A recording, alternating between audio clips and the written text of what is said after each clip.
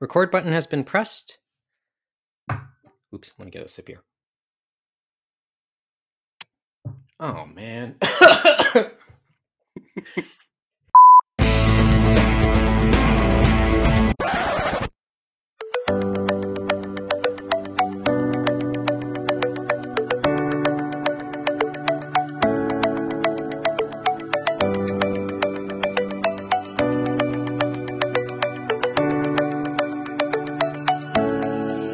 The opinions expressed in the following are those of its participants and do not necessarily reflect those of the producers and the Six Talk Podcast Network.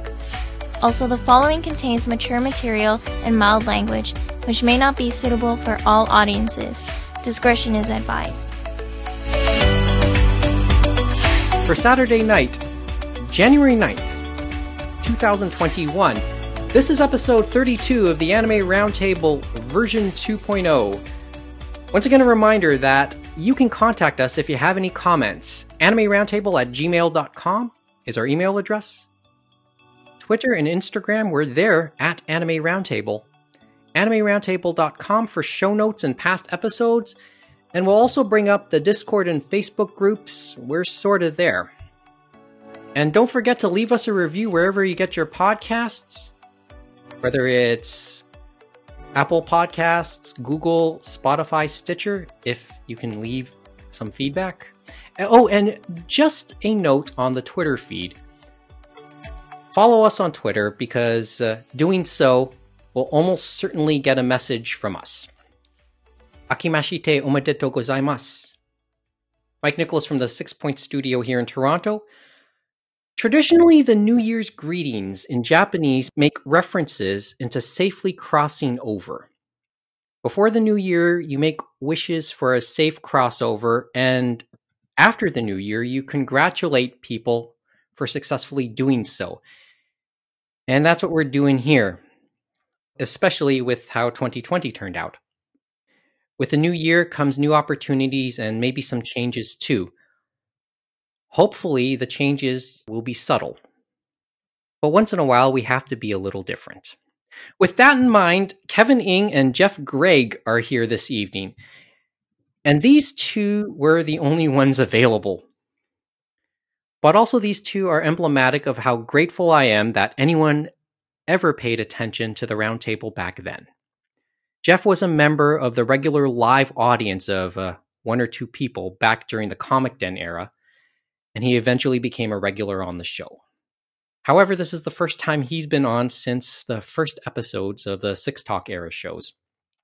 Kevin was a longtime listener during version 1 and is now a mainstay in version 2. So thanks again for doing this tonight, guys. You're welcome. Yeah, of course. Good to hear from you again, Jeff. Thank you. You know, it's been a little while because I think, what was it? The last time you were on was, I think, one of the first episodes of the Six Talk era shows when we were at Anime North a couple years ago. Yep. I always love those shows, whether it is, jumping onto the mic or coming halfway through because I was at Anime Hell prior, which is what normally happens. Normally, and I on that note, I actually have spoken with Dave Merrill a little bit. Remind me to mention that a little later on, off air, which is once again an encouragement for people to come and see the show live. I remember when that was something that people could actually do. Yeah. Well, yeah. Whenever the pandemic ends. No, you guys. Thank you for doing this. Okay. Let me just quickly start by saying it must be noted that both James and Mo are occupied this weekend. And when they told me that, I was thinking we wouldn't have an episode this weekend.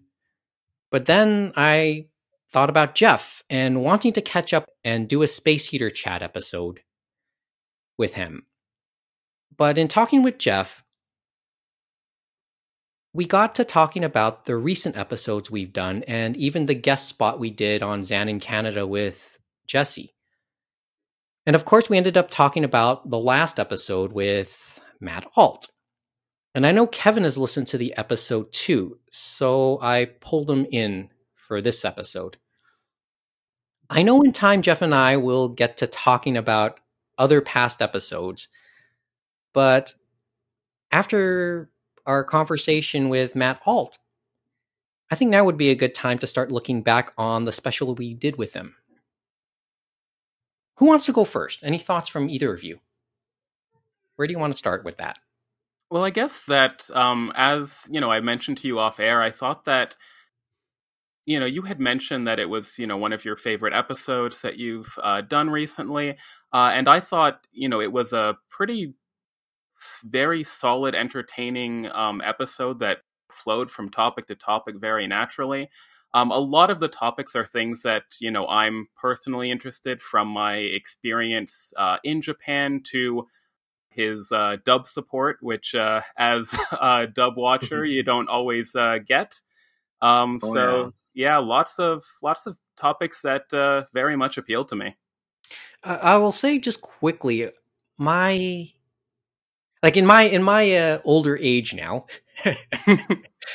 no, I've become really patient with dubs. I keep telling the story. I became a fan of certain English voices when I met them before I ever saw any of their work. That's how I explain Lisa Ortiz sometimes. But I think I've grown a even greater patience for dubs now. And these days when I watch anime, whenever I get around to it, if a viable option to watch in English exists, I will at worst alternate between both, which I did with Great Pretender. We'll get to that. We'll talk more about that in a couple seconds. Kevin? I found it pretty entertaining. I know of Matt Alt through Anime World Order, though I had not heard him talk in quite a long time. So to hear him cover a good number of topics that I was interested in as well was, it was nice. It was really nice. I do think that if we're to bring up one point, I don't agree with you guys on the Demon Slayer bit. on yokai? No, just the fact that you don't think Demon Slayer wouldn't be a huge success in North America. By all accounts, it has, I would think. I would say it is on par with My Hero Academia, which I would say is the current Naruto, so to speak. Okay. Well, okay, maybe not. Yeah, actually, no, I would. I would say My Hero Academia is Naruto level popularity now. And do I think it'll be long lasting? That's still on the table, especially because Demon Slayer has ended. But just from what I can tell, by being on different groups and just noticing people talking about it, I have friends who aren't that into anime that have watched Demon Slayer and they love it. That's obviously just a small sample, but usually something has done pretty well when you have non-anime fans talking about it. I think that sort of comes to the point that Matt's, in a roundabout way, comes back to the point Matt made about the significance of Netflix's algorithm and the motivations for bringing Japanese shows onto Netflix. It's more the mentality that if it's popular, it might work anywhere. I mean, that's a takeaway I got when he gave that line towards the end of the interview. Is Demon Slayer officially available in English, and which platform is it available on? They are available on pretty much everywhere. The anime is legally streaming. I believe it was Crunchyroll at the time. Yes, it's been on Crunchyroll. I would assume it's on Netflix now, but I don't know. It's set to be on Netflix, and yes, it's listed on Netflix. Demon Slayer Kimetsu no Yaiba. Whereas with the manga, it's available through Viz. Okay. Actually, what happened back in May or June was that the bi-monthly manga release became monthly because Viz saw the opportunity to capitalize on the demand. There's your Naruto-ish type They mentality. released a book monthly from I think June to December. Okay. Yeah, it's so, and of course you can read Demon Slayer online through the Shonen Jump app as well. It's in the vault now, so you'd have to pay that $2.79 Canadian a month or $2 US to access that.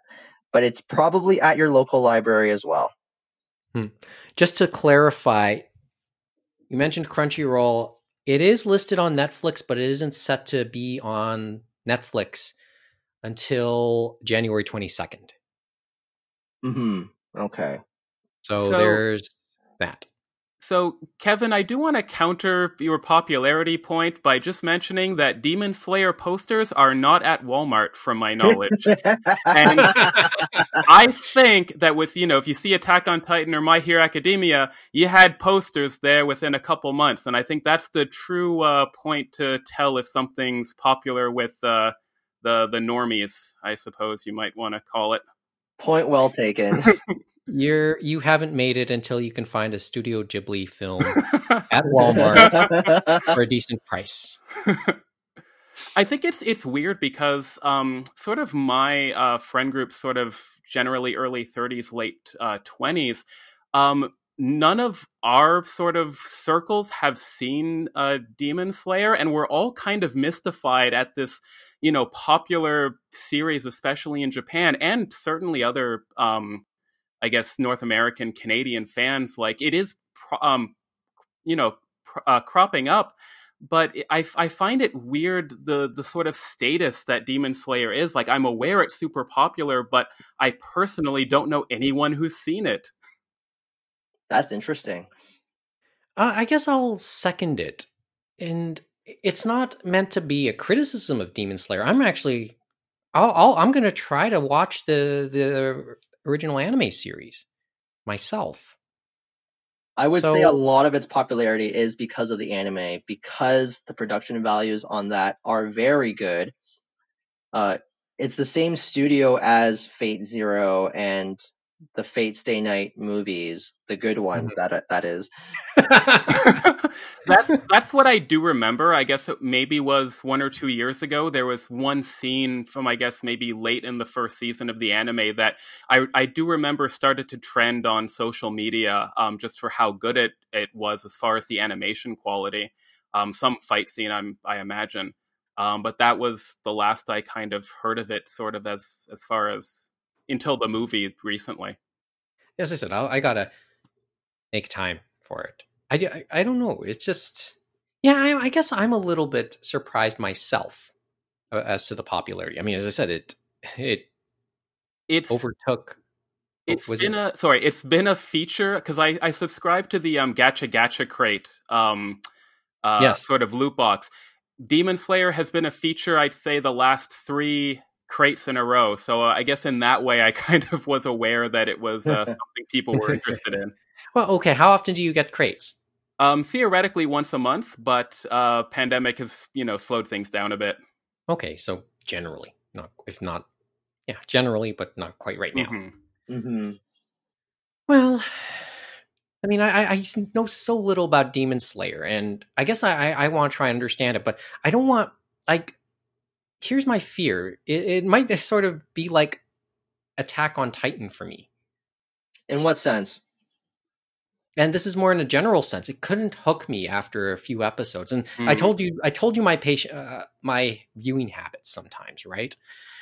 I don't generally go around doing reviews or true recommendations for shows. It's, if I can get through a series, a significant portion of the series, if not finish it, then I think it's worth watching. And I will say it's worth watching to people. If I have trouble doing so, then I can't recommend it. And this is to say, this is why I have trouble wanting to make too many recommendations or do reviews for this show. Because for listeners out there, always get more than one opinion on a show. I personally think it's worth asking around. Mm-hmm. So and Attack on Titan, I respect its popularity. It's probably still a very good show. It's just to this point I cannot get past episode 3. I haven't given myself, and it's not necessarily because of content. It's just I haven't given myself the time to. I would say for Demon Slayer, a lot of its strength lies in the likability of Tanjiro, its main character. His work ethic and his empathy to the people he battles is admirable, and I do believe that the series does a good job of humanizing some of these villains as well. Now, I do think the pacing of the show is a little slow, because the impression I got was that they didn't want to progress too quickly in the storyline. So there are moments where I did feel like it dragged a little bit. And a couple of the supporting cast is annoying. Specifically, Zenitsu is very annoying at the beginning, but I digress. I do feel like it's a pretty quality storyline overall, and remember, this is UFO Table, and it's rare that they put out a terrible show, so I feel like everything kind of melded together. Because I do believe it was largely the anime that made it popular. Okay. Your pacing comment is interesting because it made me realize that I think that the shonen filler might be dead. I would say so for the most part. Like, I can't think of a single series that has utilized that, and My Hero Academia would be a perfect show for fillers, but they've avoided it. I think, this is just pure speculation on my part, but with My Hero Academia specifically, I don't think Horikoshi wants there to be filler. And that's also why there was only 2 movies that came out for My Hero Academia. Like, I think it was a conscious decision on his part to not make too many movies in that sense, because those movies would largely be filler. Also, we now see that there's a lot of season breaks now. The only shows that I can think of that just run continuously are Black Clover and Boruto. Yeah. Okay. Wow. Usually they'll do 13 to 26 episodes, and then they'll just cut it off. And if it's popular enough, it may get another season, or maybe it won't. You can end up with something really frustrating, like Cardcaptor Sakura Clear Card. I hinted that, right? Mm-hmm. Like that's the one. Like sometimes, well, it was just weird. Like that was just as weird an ending as I've ever seen for an anime series, where that just so blatantly said, "Read the manga." Oh God. That's my takeaway from Cardcaptor to this moment. Okay. Well, I as I said, I want to keep an open mind for Demon Slayer. I know, like every time I look on YouTube every so often, I always see a cover of its opening theme song, which is that song is so good. Which is so odd. It's probably a topic for another day, but like I think the boom in the last 5 years of both English and Japanese fan covers has been really interesting to see. Like it's like when I was like getting into anime in the sort of end of high school and into university, finding a good English fan cover was rare.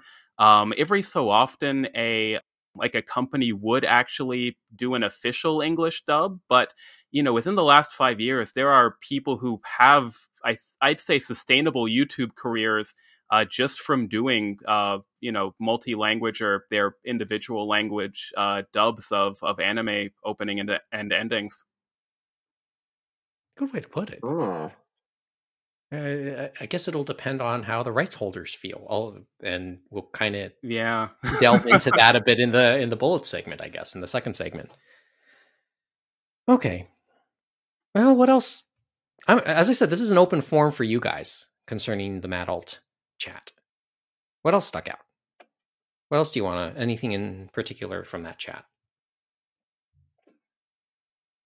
Otherwise, this isn't going to be much of an episode. Well, I thought the video game chat was interesting. Like, Oh yeah. In what way? Just the stories of like the different translators and how you went from having fewer than 10 good Japanese to English translators to now you have tons of people saying, yes, when I grow up, I want to translate Japanese video games into English. Yeah, and well, it's sort of a weird thing because like if you read the book, you'll and maybe understand a little bit more about the history of the production on the anime side and how what's the word? What's the phrasing I want to use here? Because I sort of want to be careful. How cheap the industry is, I guess. Yeah. Like almost slave labor like the fair to industry say. can be. And, the original sin, which is, and anybody who's read the book or knows anything about the history of anime production in Japan, sounds redundant to say that anime production in Japan. Well, it's a complicated story sometimes. There's Yes. still situations where things are animated in North or South or even North Korea. Oh yes. Well, when you hear the story, where was I? Well, you'll know that it maddens you that the irony is sometimes there could be cases where commentators and writers who write about the industry could end up making more than those in the industry itself. And in the case of translators, and Matt kind of hinted at it in the interview, it's sometimes you get what you pay for. Yeah, I'm willing to do this. I'm willing to do this for free. And sometimes people will jump at it. Sometimes companies will jump at it. But is it a good translation? Does it do it justice? Yep. That's the real question, because then that's a good translation is a big part of the quality of a game. The phrase "you get what you pay for" comes to mind here. Mm-hmm. Mm-hmm.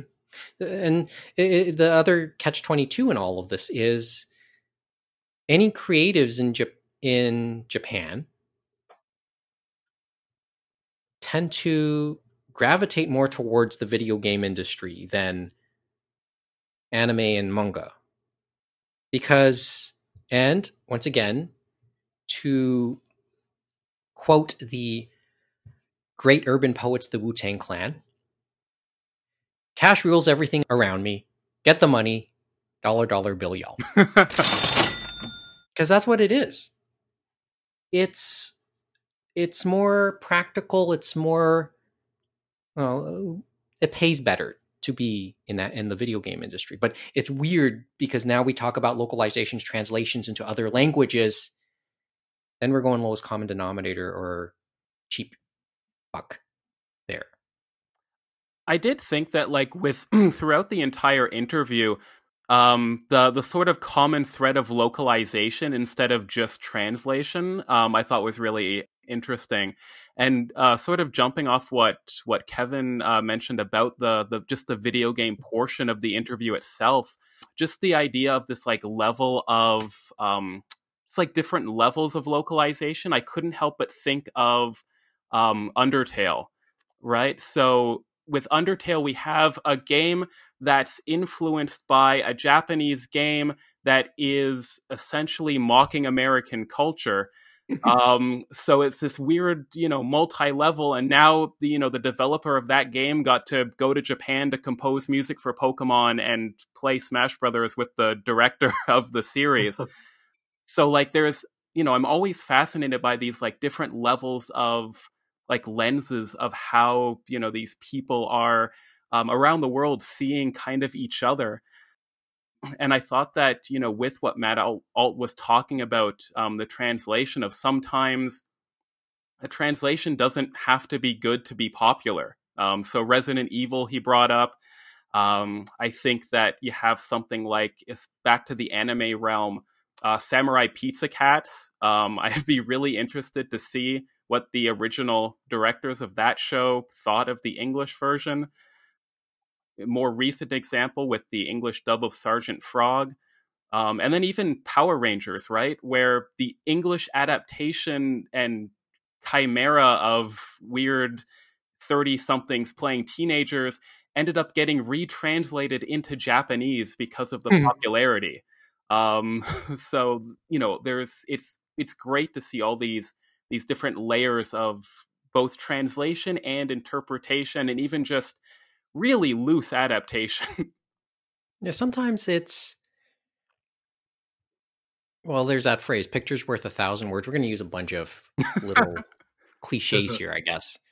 But it's like I guess it's possible to over translate, Mm. to go overboard, and then something gets lost because you try too hard. And sometimes if you try and be somewhat simplistic, sometimes you can still be able to get through a lot or convey a lot by not trying too hard. I mean, you know what I mean? I don't know if like and this is coming from somebody who only knows one language, so maybe I don't know what I'm talking about. I fully admit that. Well, in the interview, I think that relates a little bit to when he mentioned like yokai and sushi. Oh yes. Like, The because when I was in Japan, people would often say like, "I like raw fish," and they meant sushi. They didn't mean sashimi, or they just liked eating whole raw fish. Because they're trying to figure out translation, and sometimes they'd struggle like, what's the English word for oni? And it's like, kind of demon. And same for things like yokai. It's difficult kind of in on both ends of the translation barrier, I guess. because if you get too literal, then it really takes away the intent, I suppose. Kind of like umami too. Mm-hmm. Umami is another one. And by the way, in watching a NHK World show earlier this week, I think I now know another word that could add to the umami lexicon, or the umami branch of all that. I think the word was koku. I know that's often used as a ancient unit of measurement in Japan of some sort. I think when it relates to rice. But in this context, it was used to describe aromas, I think. I think. And that's just basically looking it up on Google. But there's more, but obviously it becomes more complex than that. Just like it's more complex to refer to umami as just savory taste. Because that's the best way I can explain it into English, but it doesn't map out that way as Matt is. Well, we can thank Food Wars for bringing umami into the English lexicon. Well, I think you can go even further back than that, actually. Probably even, I think, maybe Iron Chef in its various iterations. I think that everything kind of goes back to that sort of main point that you were talking about, and just a couple seconds ago with money. Like, I think sushi, no matter how you slice it, pun accidental, is more palatable, pun also accidental, than just saying raw fish. Like, right. You say, I have this raw fish with vinegar rice restaurant, it's not going to sell as well as this exotic idea of sushi. Although now it's very mundane. Right. Well, it's to the point sushi is now part of the regular English usage. Yeah. Mm-hmm. Yeah, like with the monetary thing, it was interesting to see you bring up Pokemon, because with the monetization of that series, you can kind of see where the marketing affects the branding, where every generation of Pokemon, the Pikachu clone and the legendary Pokemon keep their Japanese name, even if, Hitokage becomes Charmander and Pochama becomes Piplup. But, Pachirisu, which is a very Japanese-sounding name, stays as Pachirisu in English. Togedemaru Oh yeah, stays that as one. Togedemaru in English, even though I'm sure little 5-year-olds, well, I think it's great that they're learning Japanese pronunciation, but it's going to be more difficult than in some of your other Pokemon, and in the first couple generations when they translated almost everything. Mm-hmm. Kasumi, Misty. Okay. I wonder about Plusle and Minun then. It's so those ones, it's essentially the same, but they're very romanized. Like if you Ah, kind of like Eevee, like sometimes in marketing, Eevee is at least used to be spelled like Euvii. Mewtwo used to be spelled out with Myuu TU, and then sometimes TWO, so the two was mhm. accurate. Mm. Yeah, so they've the branding has changed even with the romanization of some of these Pokemon that share the English and Japanese name. Okay. Well, so there's another layer, I guess, we from the interview in terms of video games. Sorry to gush about the interview again, but when he brought up City Pop, I was really entertained because I have just been sort of getting back into City Pop, and it kind of resonated just because mentioning about the video games having that soundtrack. I think my introduction to City Pop was probably Sonic the Hedgehog 2. We had Dreams Come True providing the soundtrack, which I guess a slightly different genre, but pretty much City Pop. Try and Um, explain City Pop to me. I mean, I ooh, heard the term. I should have listened to a little more over the week since we've done the interview, or a couple weeks now. City Pop is usually slower paced. There are a little bit up tempo City Pop tracks, but it's difficult to describe the sound of the music without I guess just without listening to it. I don't know, like I'm not sure how much Kevin, how much do you know about City Pop as a genre? I don't claim to know a lot about it. I do think it has this very distinct Yeah. sound that sounds a little retro. I That's think just the maybe best way I can describe it. I don't claim to know though. maybe Friday Night from Yakuza is City Pop. I'm just trying to look that Mm-hmm. up now. But if I'm thinking about a song that I'm assuming you know from your Recent Yakuza listening. situations, like or Yakuza playing, I think that maybe that would count, but I don't think it's quite right. I think that might just be Japanese disco or whatever. Because it's, to me, it's a, like, as I said, tells you how much I keep up. Sometimes it's a term that I'm only becoming familiar with, right? It was my So. second most listened genre on Spotify for their year-end review, Um, and the first one was something called Otacore, which I believe is Otaku Core, which I believe is what Spotify calls English covers of Japanese songs. English covers, huh. of any song. Yeah, Great. and I think video game songs too. So I think if you Okay. listen to a bunch of Life Flight from Smash Brothers or Simple and Clean, I think they would wrap that into Otacore as well, but I'm not completely sure. Interesting. Hmm. Well, like I said, as we brought the show back 3 years ago, I sort of became familiar with terms that I'd known the concepts of for years. Annie song is a fairly recent term in compare for me in all my years of keeping up with anime and manga. Right? I only encountered it when I was in Japan. So 2013. That was my Mhm. first time encountering the term. Yeah. So as I said, it's a fairly recent term. So I would have probably encountered the term maybe a year or so after. And that's because they want to profile it a little bit more on NHK's World's Music shows, which comes back to the whole Cool Japan initiative, I suppose, or wanting to promote some of that J-pop soft power that we brought up, or that comes up. That's a constant theme recently, right? Okay.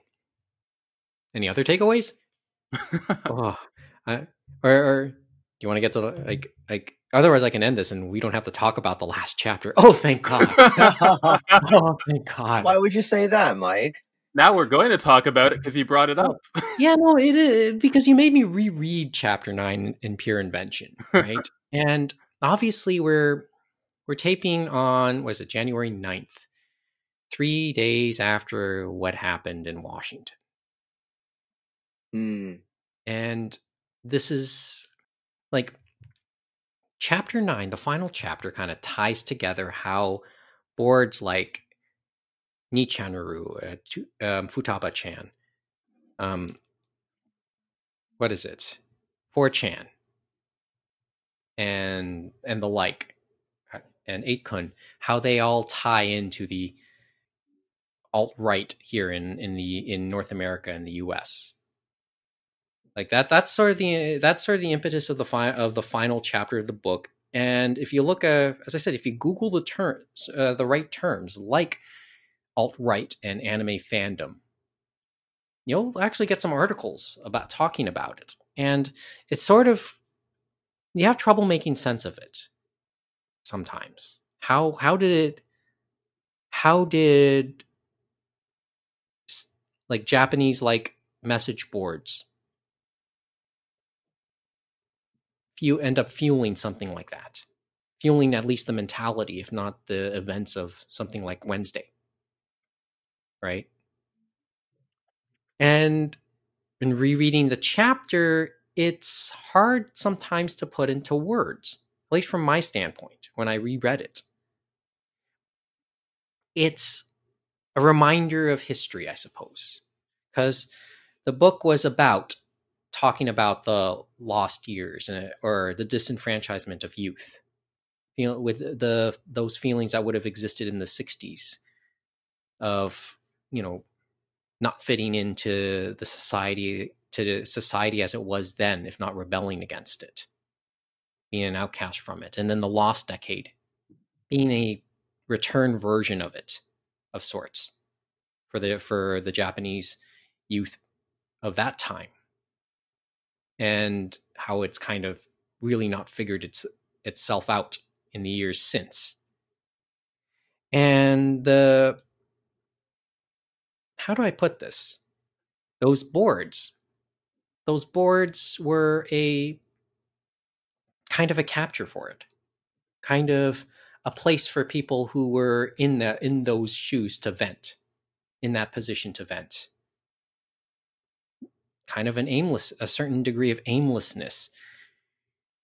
And depending on who decided to call to them and grasp it and direct them, it could go a bunch of different ways, right? I mean, as I said, this is really hard to explain right now.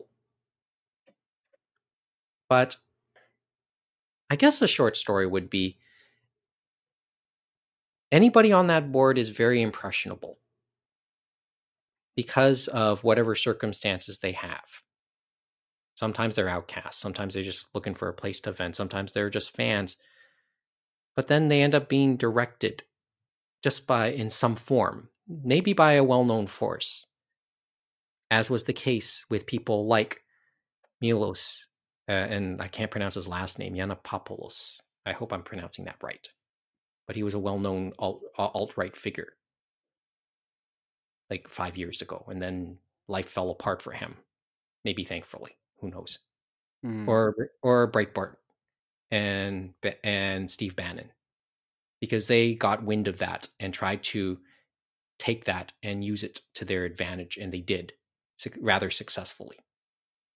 Of course, there's other segments who decided to try and use those boards to do good, right? And the boards initially did do good in the Nichanuru era. They did do some good. Sometimes they pulled off some silly pranks, but then it just twisted around when it just kind of twisted around, and it's one of those Now, to use another popular cliche from another movie, with great power comes great responsibility. Oh, No, but because that's sort of what happened there, right? You got a bunch of impressionable people who influence each other. This is sort of how Gamergate kind of started. But then it's like it's so many. There's so many layers. It's so hard to try to explain it here right now, or explain it in a few minutes, I suppose. that's what Right? happens when you have the anonymity of the internet to hide Mhm. your actions.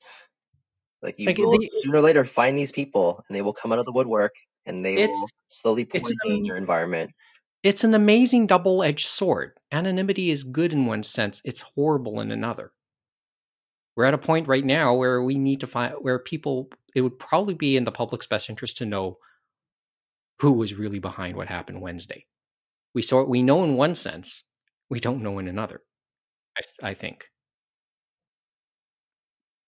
so, but and it's just strange how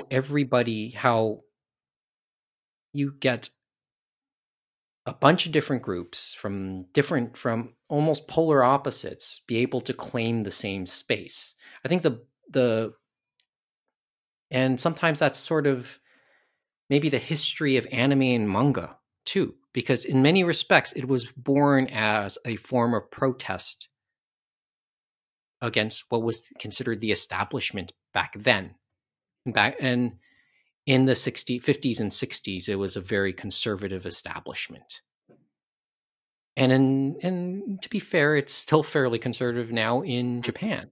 But here in the US and North America, the mentality tends to be a little bit more liberal, certainly a little bit more left leaning. That's considered the establishment, and the mentality is flipped. The anti establishment is conservative, and they're loud. And they sort of grew that way. So it's just like taking a chunk of that fandom and twisting their minds a little bit, right? It's just weird because yeah, we as an anime fandom would have liked to think that we're all for human rights, right? And we've used iconography to do that. I mean, going back to the video game side, I think Diva from Overwatch is considered a symbol of female empowerment in Asia. And then it just you wonder how it twists to go the other way. The short answer is if you read up on it, it doesn't it you can kind of see how it happens. Yeah, it's not hard, both, very much on purpose and just little sort of not necessarily accidental, but just, reactions or, uh, I guess, leftovers from, some of these more unsavory elements. Mm-hmm. I think it's just more of a case of, well, the world is dark. The world has some unsavory elements. And then the virtual world is meant to be a reflection of the real world, whether we like it or not. And this is a case of that dark side, I suppose. So, like, I mean, there's popular phrase. There's just a certain irony because sometimes in our own disenfranchisement, we know people could know the difference between virtual and reality. They just like the virtual. But then the question becomes, well, a lot of the dark side of that reality is in the virtual too. That's sort of some of the story here. And once again, I may have to reread that chapter one more time just to try to make sense of it. And here's another popular cliche. The people behind Nichanuru, 2chan, and 4chan. They're like a lot of the people behind that, are trying to kind of put the genie back in the bottle, because they do share more. They do share more human rights views, but there is one more pocket. There is there 8chan or Futap or whatever it's called, 8kun. There is another board. There will always be and another. that board and the guy who runs that, that's where it gets interesting, because I think their views tend to be not quite there. I'm wondering, with Donald Trump being banned from Twitter, I wonder how many of this sort of conversation is going to go to places that, you know, the public at large doesn't know about as much. Yeah, that's I guess a fair point, because they're like, yeah, these boards were like a place to nurture that mentality, but did it push it the way it did? It actually drive it in recent times, the way to the point where Wednesday happened? Or was it more driven on like what we call what's more the more modern social medias, like the Twitters, like the Facebooks, or dare I say Parlor?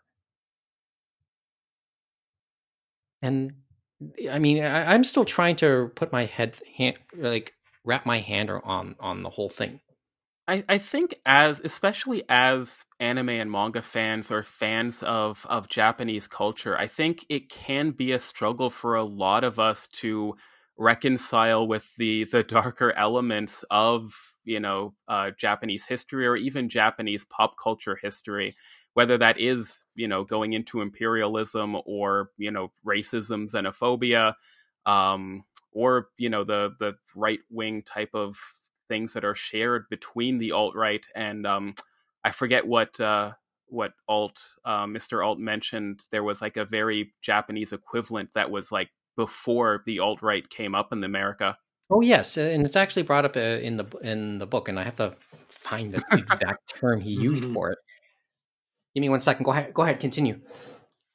Yeah, like just, you know, with, if you look at these far right beliefs, one of the most common and depressing statements, like as a fan of, you know, as a person who's interested in Japan and international relations in general, is when these far right extremists will say things like, "Look at Japan; it's, you know, 98% Japanese purity. Like, you know, therefore, look how strong their culture is. America needs to be like that, and, you know, have a culture that's the same way." And it's like, this is not the best part of Japan. Yeah, 2 channel user Netu Yuko, the net right wins. Yeah. I think that's who you're talking about there.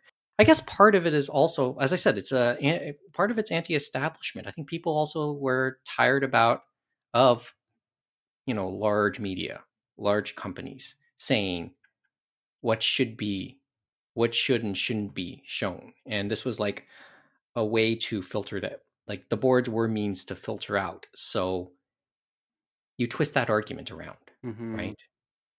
So you say you use the gatekeeper. You can use the gatekeeper argument in one sense, but then it gets twisted around to, well, we have to go up against elites, which is a line that the alt-right like to use, right? Like gatekeeper, elites. In many, like, are they this? Are they different? Are they the same? So, I mean, I think that was a key point and that was a key point in the actual chapter as well, right? And see, this is and kind of comes back to also our fandom too, as non-Japanese fans of anime, because we went through like the 90s knowing this existed, but we couldn't see it. It was too filtered for us, and we didn't like that as fans. We wanted to see it fairly unadulterated, but keeping once again, then it gets complicated again when we end up with those translation stories as well. And then, like, at another layer, when I'm thinking back to when the Ghost in the Shell movie came out, and, there was this multiple, almost ping pong match of layers of, is this acceptable, this casting, where you had initially like, oh, I can't believe a white actor is playing this Japanese character, and the Japanese character is being turned into another ethnicity. And then you had the Japanese audience saying, I don't care, it's cool, I like this person, or it's a robot, it doesn't matter. And then, the tennis racket goes all the way back to, the US and saying, no, it's not about that. It's about Asian American actors and how there's so little opportunities for them. And I think that's a really good argument. And that was the game point for that one personally. But, there's all these ways where, these sort of, as not people in Japan, at what point is that a means to gatekeep a conversation? Like, I don't think that just because the original story was written in Japan that, Japanese fans should have the be all and end all or the final say in, is this okay? There's part of your translation argument, I guess, right? Great Pretender can be sort of that, because it's set in, even though it's a Japanese production, it's set in other places. It's set in other places around the world. And what Matt Alt mentioned about, like, for Doraemon, like, not being able to have Band-Aids on screen, there are certain things that should not be on, or not should not be, but are not, legally allowed on, North American television, and things that really shouldn't be acceptable anywhere in the world, not to mention Japan today. No, there's a certain degree of weird ironies, I guess, when I reread the chapter again.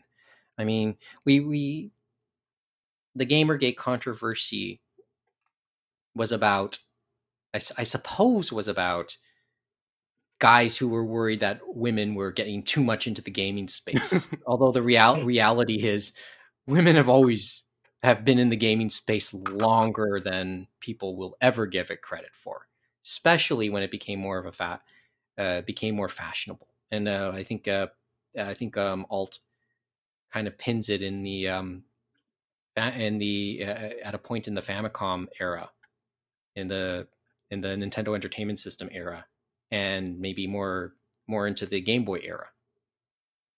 There was nothing there to regain, because in the formative years, gamers, like in the more formative years, it became pretty equally split.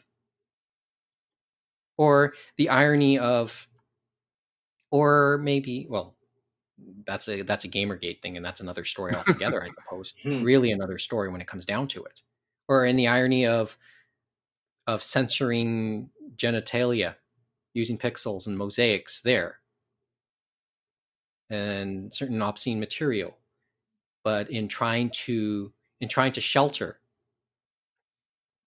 what would be considered rather normal sexual acts, we ended up, or it had the unintended consequence of fetishizing it.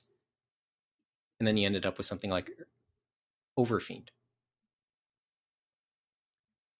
So, and in a way, censorship is being partly blamed for the PlayStation 5's failure in Japan. So, okay, that's another. Right, I guess it's a nice little side. How so?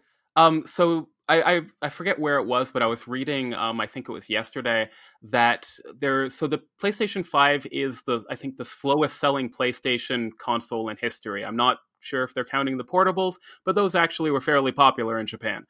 Okay. Yeah, even the PSP Vita, they love those things. Really? But yeah. Yeah. But with the PlayStation 5, it isn't selling, even with pandemic and everything that's going on.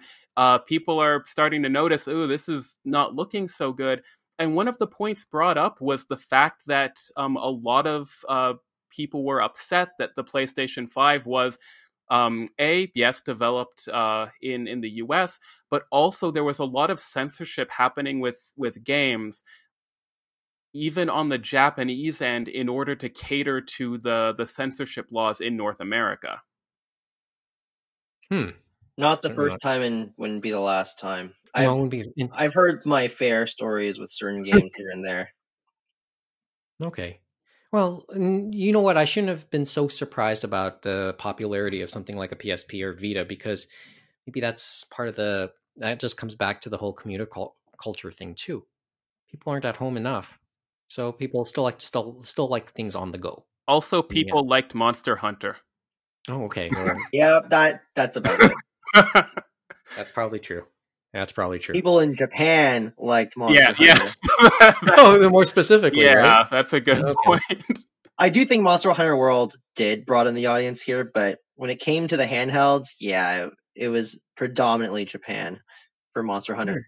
It's fascinating to see some of these games that just won't break that barrier quite as easily. You have things like Monster Hunter, Puzzle and Dragons, Yokai Watch, that, all three of them. I think Monster Hunter is probably the most successful, but there are so many of these franchises that really try to break it international, but they are stalwarts of the Japanese sort of video game fandom spaces.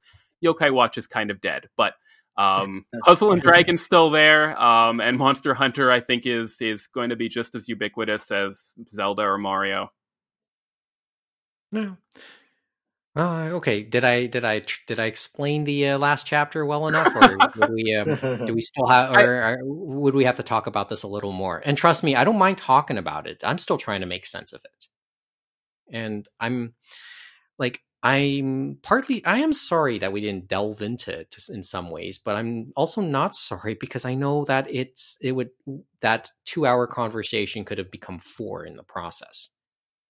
And then that's even without kind of branching out within, from that one topic of talking about these Japanese message boards, you could go off onto so many tangents, but even with just focusing on the boards, I think it could have been a 2-hour conversation. Yes. Yeah.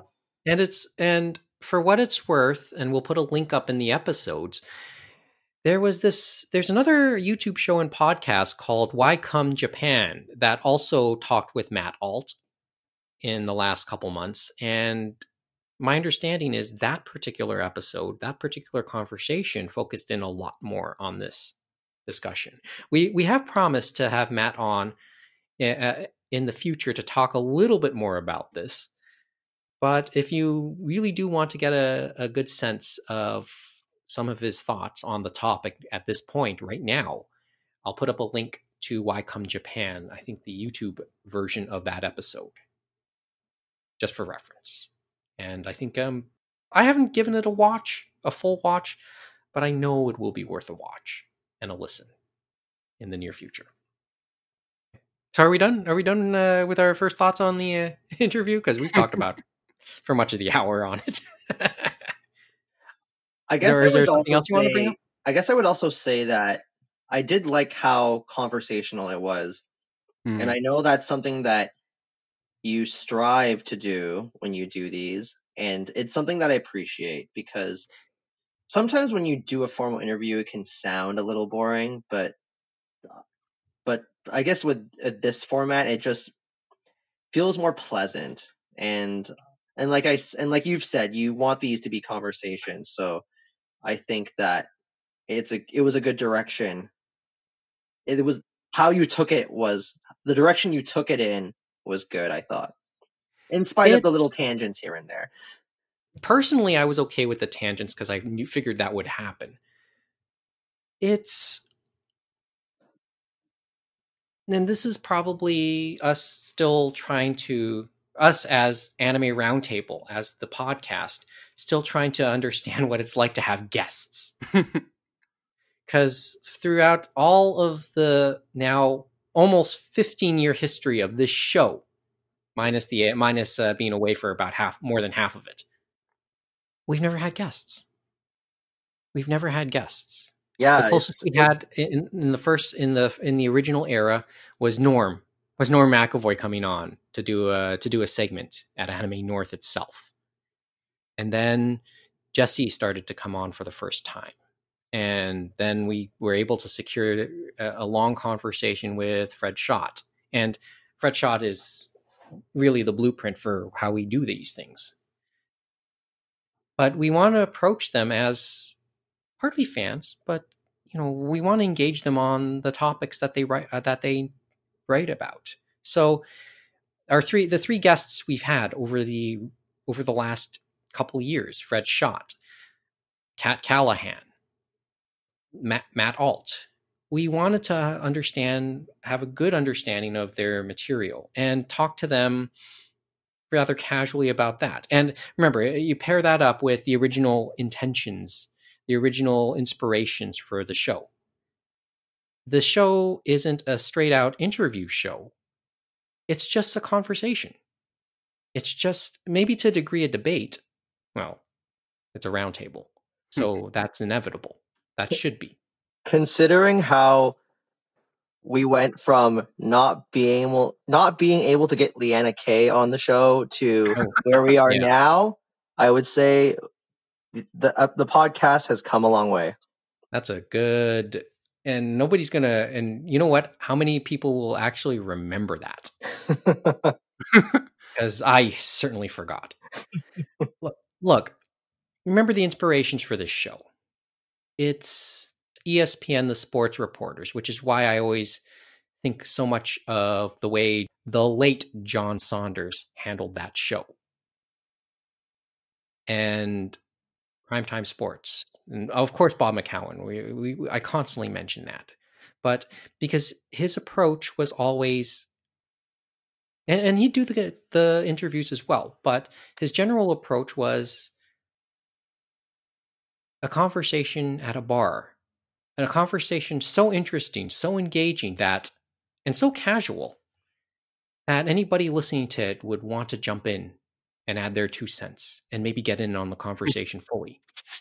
Which, by the way, comes back to the full circle thought I started with when I introduced you two guys this evening, because you guys were just listeners back then, and now you're fully engaged in the conversation. And I do think that vibe is, I think you've been able to achieve it. And I think that, even back when you were, operating out of, a university basement or at Anime North, I remember, there were moments when I really wanted to jump in. At Anime North, I think one of my friends, a vice president of the anime club at York University, I think he even did jump up at the mic one of those episodes because I think I do remember that. Yeah. Sometimes, I remember that too. Sometimes you do have such a good and a vibe that sort of lends itself to wanting to do that for sure. Mm-hmm. So I think we've done okay with it in that sense. And as I said, let's see what we can do with it in 2021 now that, we're still here, which is, I guess, the cool thing. How many people care to listen? What can you do? Okay, but and I'll say this about I'll say this about Matt, and I know I'm going to repeat it, especially in light of talking with Matt. He was just easy to talk to. Mm. He is a fan. He is a fan, and he has a certain. Yeah, he's just a fan. I think he jokingly refers to himself as a man-child, but I think he takes it in stride. But I think that's also the general theory of the book too, right? The kidification of adulthood, I think, is a phrase that you'll hear. He's definitely a fan. Mm-hmm. Having heard him bringing up all these different topics in your episode, as well as the Anime World Order episodes that he's done, because I actually went back to listen to those recently. Mm-hmm. Yeah, he's definitely a fan. Mm-hmm. And you can tell that he's kept his fandom throughout his entire life. He was referencing fandom video games and shows from the 70s up till the present. So you really get a sense that he's immersed in these topics, not only as an academic but also as a fan. Yeah, and I have a degree of envy for what he's accomplished. Maybe I shouldn't, but. Although he does envy me on one point, I'm pretty sure. I mentioned I saw Force 5 as it was aired here in Oh, Toronto right. all those years ago, and he said, I wish I could have seen that at the time. So I guess I went up, I got him on that one, and maybe the only thing I got him on. So we do have more stories about the Matt Alt conversation, but I think they're also better said when James and Mo come back on. So for sure we'll get the others' thoughts on the Matt Alt episode next time. And as I said, especially with James, because we both have a story about how we planned that conversation. Anyway, we're done, right? We're done with that, right? Sure. Oh, is there anything else? Is there anything else, or will we save that for another episode? We've talked for an hour already. Okay, next time. I can give minor feedback later on. Oh, cool. And we'll do that off the air. Another reason to come and see the show live. When we get back, we're going to do the bullets. And we're going to talk about a handful of stories that somehow connect with each other on a common theme. That's when we return. It's the Anime Roundtable on the Six Talk Podcast Network. Do Japanese people have longer intestines than Westerners? Can sexy things give you anime-style nosebleeds? Why are vegetables so insulting in Japanese? If you want to find out the answers to those questions and many others, then I've got a podcast for you. It's called Ichimon Japan. That's ICHIMON Japan. Ichimon means one question, and every episode we ask a question about Japan and dig deep into that topic. So if that sounds interesting to you, check us out at japankyo.com or wherever you get your podcasts.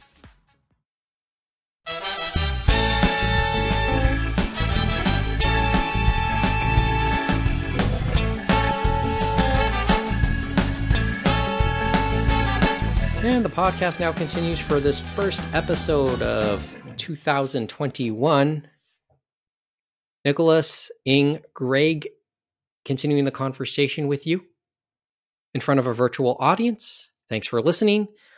Online via the Six Talk Podcast Network, official podcast, Anime North. That was a somewhat heavy first segment, wasn't it? It got there. It got there? Mm-hmm. Mm-hmm. Yeah, now we're going to lighten it up.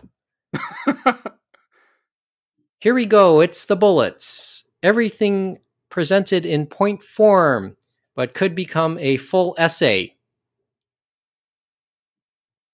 Where do you want to start? I said earlier that these bullets could, in many respects, tie in with each other, except maybe Stefan Koza. Okay, what do we say? Maybe we should keep this one quick. What do we say about Stefan Koza? Why, man? Why? Why you got to be like that? Okay, like I'm looking to just trying to skim the report because we go from alt right to child porn. Great. Lightening the mood, right? Yeah, lighten it up. Okay, well, give me the. All right, can you Coles note it? Kevin? If I have my facts straight, he got caught for possession and distribution of child pornography and is now arrested. And naturally, he is no longer translating anything for Viz anymore. I think that sums it up. What would he be famous for, if anything? He translated Jujutsu Kaisen, and he also translated Ghost Girl, which is the new work of Ikeda Sensei, who drew Rosario to Vampire, although he draws that under a pseudonym. Okay. Among a couple of other things that I can't recall at the moment. I remember looking up Twitter around the time this started coming out, and Lindsay Loveridge was kind of acknowledging what was going on and how much care they put into doing that, doing the articles based on this. I think. Mm-hmm. Well, maybe he can. Maybe Koza can get a job with Watsuki-san. Look. Oh. Yeah, there's the horns right there. Okay. Well, You're assuming he's going to get back in? That's assuming that he'll still be alive in 3 years. Japan is also different than the US when it comes to these sorts of things. Oh, yeah, sort of. Yeah. Obviously, that's another story. Because the stereotype is that inmates don't take kindly to those kinds of people. Crimes? Yeah. But in any case, it was also reported that he was arrested in Japan a few years ago for secret recordings of girls back when he taught at a Japanese school. So I'm not sure if you two know this, but all phones in Japan, you can't turn the sound off the camera because of that very reason. It's such a rampant problem that all Japanese phones, there's no silent mode for the camera functions. Interesting. Really? So if I put the rocker down, I'm still going to hear the click. Yeah, exactly. Yeah, there's nothing you can do. Even if you connect headphones, it still will come out of the speaker. And also, just to clarify one thing, because people were kind of criticizing Viz for even employing this person. Well, just so people are aware, he was a contractor, so he was paid his amount for translating however many chapters he did up to that point. He does not collect royalties. So you can feel okay for supporting Jujutsu Kaisen by purchasing the manga. Support for the original artist. So yes, I would say do not boycott the manga because of this. We had this discussion with Act Age in some form, didn't we? Sort of. Yeah. I forgot the names again. Oh, you know the names. What are the names again? With Act Age? What, Tatsuya Matsuki? I believe it was. And Shiro Usazaki was the artist. Yeah, Ushizaki. There you go. Yeah. I guess it's one of those things again. That's what it sounds like to me. Yep. Well, he's in jail, or he will be in jail if not already, so I'd say people don't have to worry about much at this point. I would like to hope. I would like to hope. Okay. Okay, where do you want to go next? Because there isn't really much else to mention about. There isn't really much else to say about Mr. Koza. Yeah, let's see. You brought up that article with Shueisha or something like that. Okay, Jeff, tell me about this one. This one, because I read some of this. There isn't too much said about it. Yeah, as far as I can tell. So a few. Yeah, it's interesting. Like the actual event or the reason, I think, is still a little bit mysterious. But I think either yesterday morning or maybe the day before, a lot of Twitter users noticed that their display pictures, their header images, GIFs that they were using were essentially copyright claimed by Shueisha. And it led to mostly humorous jokes about we'll see if you can copyright this, and let's make as many yaoi pairings as possible, and then if they take it down, it'll prove that it's canon. So people were approaching it in good humor, but there was a little bit of an undercurrent of why can they just remove fan art? And it obviously led to a lot of discussions of legal right and derivative works kind of stuff. But it was fairly rampant and seemingly random. Some people were completely fine, but others had entire galleries essentially taken down.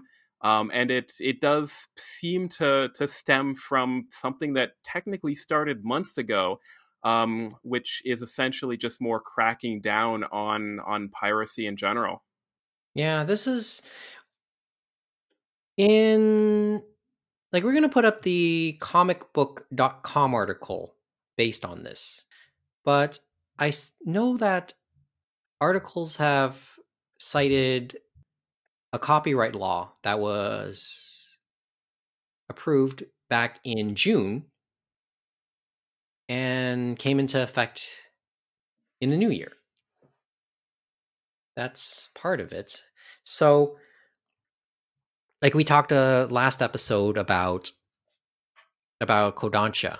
He's saying, I'm keeping my eye on you, right? And yes, I'm using that gesture. I'm using the pointing my at, the eye. You know what I'm talking about? Yes, I'm using that gesture right now. Like it seems to be just. I think it's the publishers now saying they can do this now because of this. Like it just comes with this. It just seems to coincide with the law coming into effect. Yeah. And I think that with the fan art situation, I think that some of that was a bot. From what I saw one report, it was just one tweet, so I'm not sure how much validity that was there. But it was an automatic bot. It was only meant to target Japan, whether you can argue that's a positive or a negative, or just neutral. But apparently it was an error that it was supposed to be Japanese targeted, but it ended up affecting the rest of the world as well.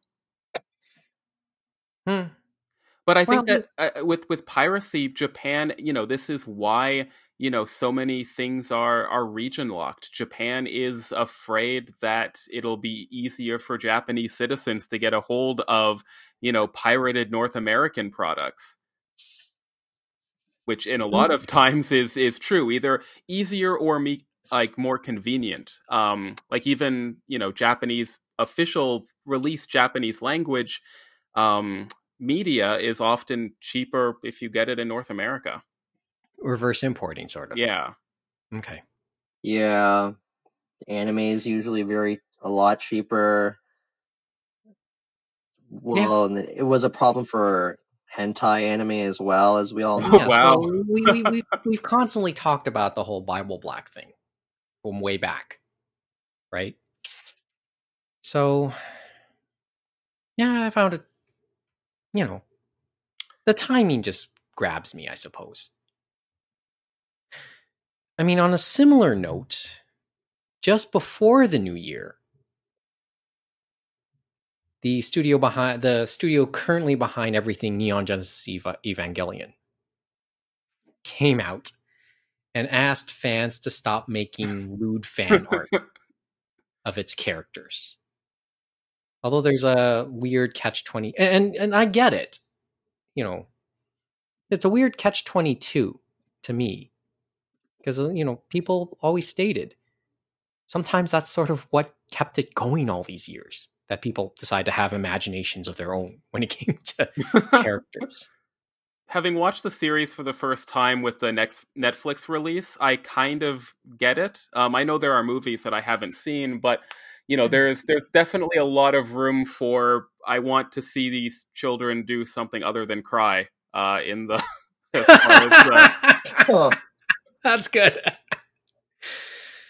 Yeah, that's sort of it. Now I feel like going back to points that were expressed in the book as well, in Pure Invention, right?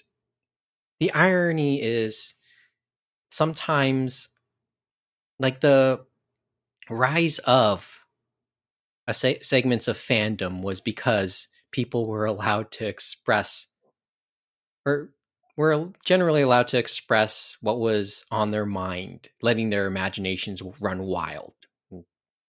I mean, that's a bit of how the Dojin story went. And it's reflected in North America too. Like slash fiction is why Star Wars or Star Trek came back. And if you look at Twilight, or what is it, 50 Shades of Grey was originally like weird Twilight fan fiction or something. Like there's it permeates lots of cultures. Mm-hmm. But I think with Japan, what's different is that they have entire conventions based on fan fiction, which doesn't really exist. Komikia, yeah. But the weird part about the story, when you think about Comicut's history, is it kind of gave birth, nurtured a lot of the female fandom that would eventually become so important decades later. So, I mean, in some ways, that's sort of. I was about to say, isn't that sort of how Eva's popularity kind of maintained itself these last couple decades? But then again, you can sort of use that argument with a lot of titles, couldn't you? Well, the show was good. Well, yeah, that too. And memorable. That aside, that aside, right? But we cannot deny that the copious amounts of Rey and Asuka merchandise has sustained this fandom and its creators for the past 20 years. And to my knowledge, it seems like Kara is just, they're putting up guidelines, but whether or not they would really go after people is hard to say.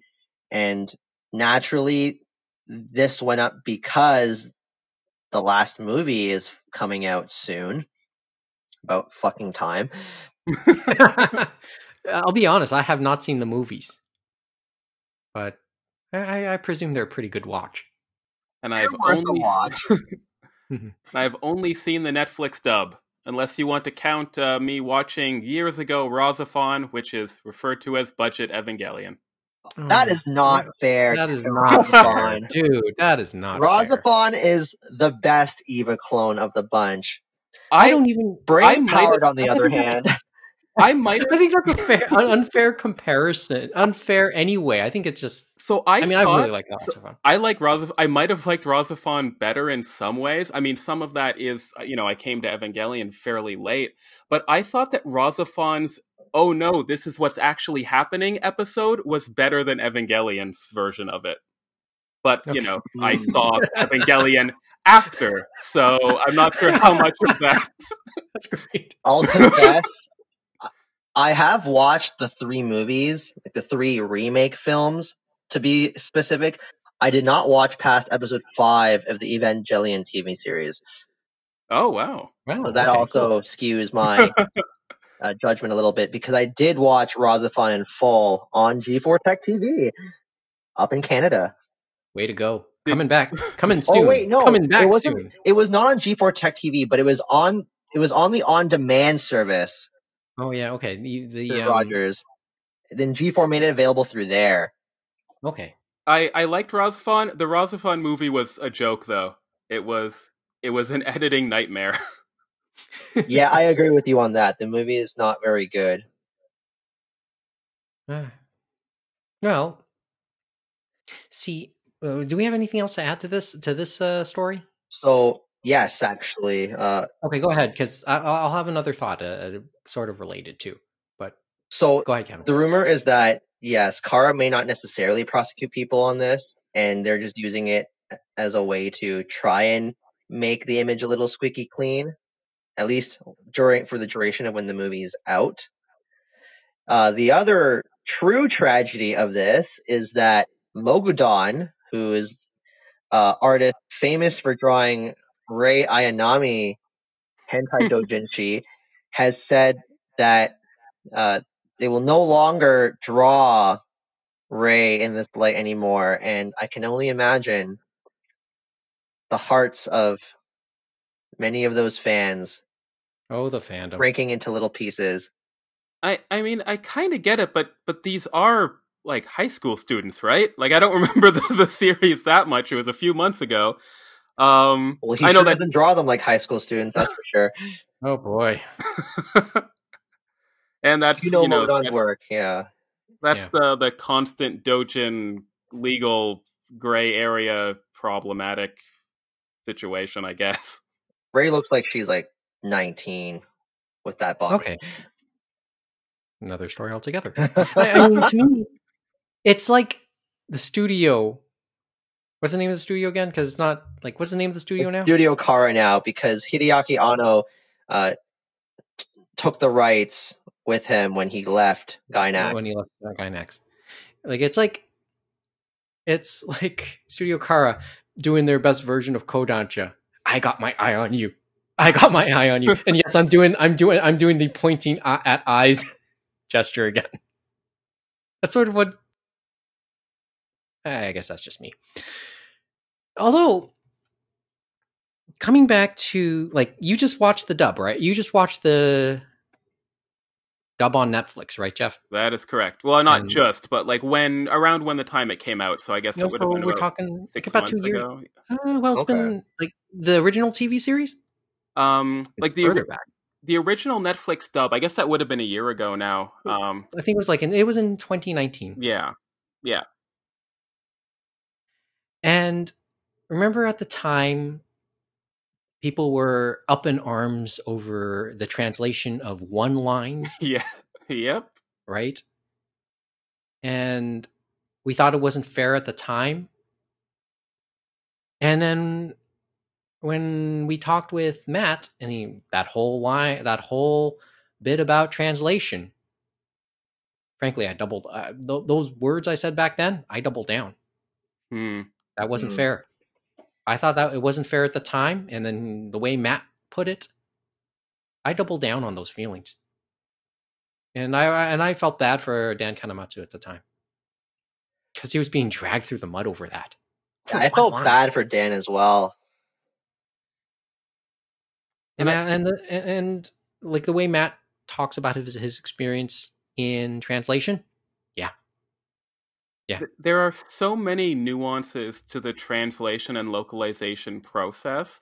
And with, the infamous line in question, in watching, watching the series for the first time in English, I think that if they used what fan subbers have used in the past and then tried to translate it into spoken English, I don't think it would have come across as romantic as the word like in that context.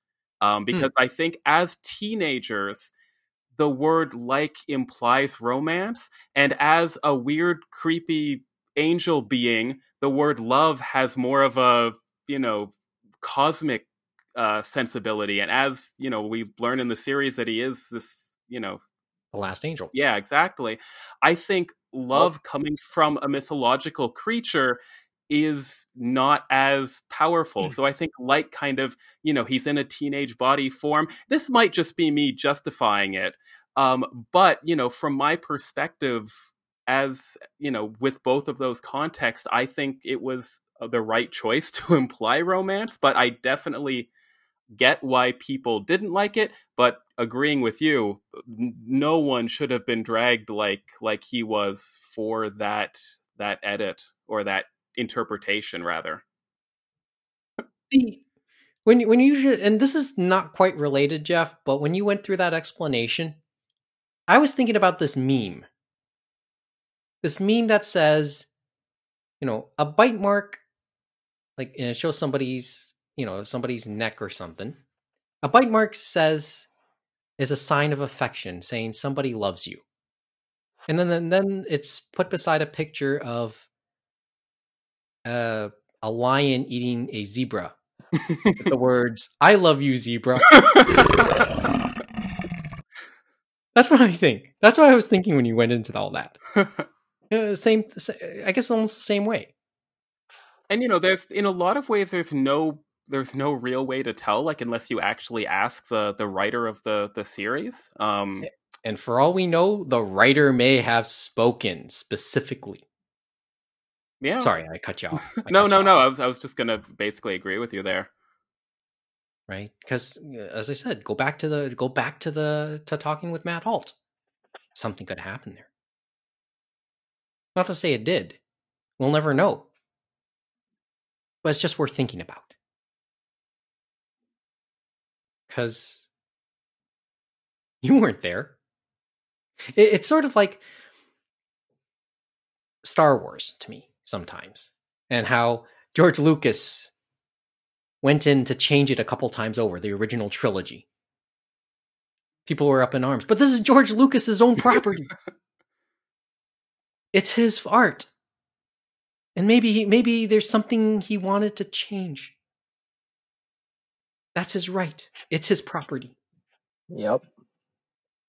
But We don't have to like it, but it's interesting. We don't have to like it, but then there's also like a movement of sort of rejecting the canon, right? Like people don't agree with that. I think you're going to find it way more with Harry Potter compared to Star Wars, just because of how, I guess, personal and emotional kind of the weirdness of the author is in that case.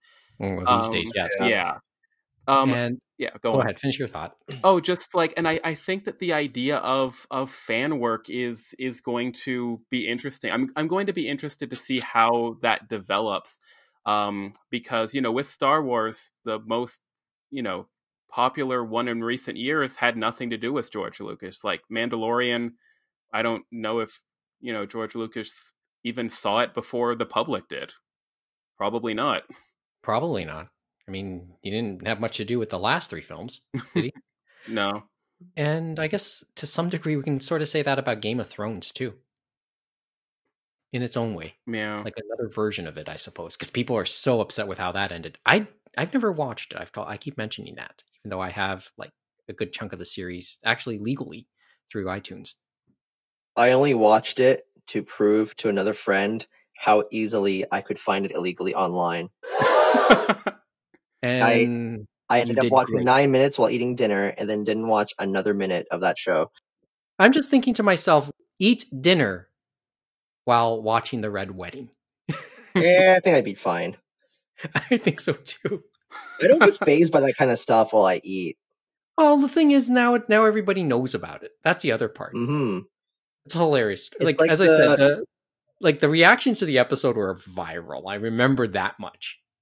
It's like the Western TV show equivalent of Final Fantasy VII, where dies, or the anime, or of Cowboy Bebop, where dies. I did find it just in case people actually don't know. When Sephiroth was announced for Smash Brothers, they had that interview / overview with the director Masahiro Sakurai, and he just basically talked about the spoiler just verbatim, and then afterwards like, oh, oops, I guess that was a spoiler, but the game's 20 years old, who cares? And then he just moved on casually. That's sort of one way to put it, really. I've never played the game, but I knew the spoiler when I was, in grade 5, just because for God's sakes, in Japan they put it in the commercial. I can tell you it was in the commercial. Wow, I didn't know that. Like I remember seeing it in one commercial. That's. I'm just imagining like a Star Wars trailer with like, and his father, Darth Vader, will happen. That's sort of it too. Well, I mean, that's a funny part because that's how we end up going into the prequel trilogy, right? We know what Anakin would eventually become, and they kind of tease you with it in some of the ads. I remember one of the original posters I saw advertising the first movie. I think it was Phantom Menace. It's of the little boy Anakin, and then you see a shadow, and that shadow is of Darth Vader, like coming from the young Anakin, and that's the whole idea of that trilogy, how he became Darth Vader. At least I think it is.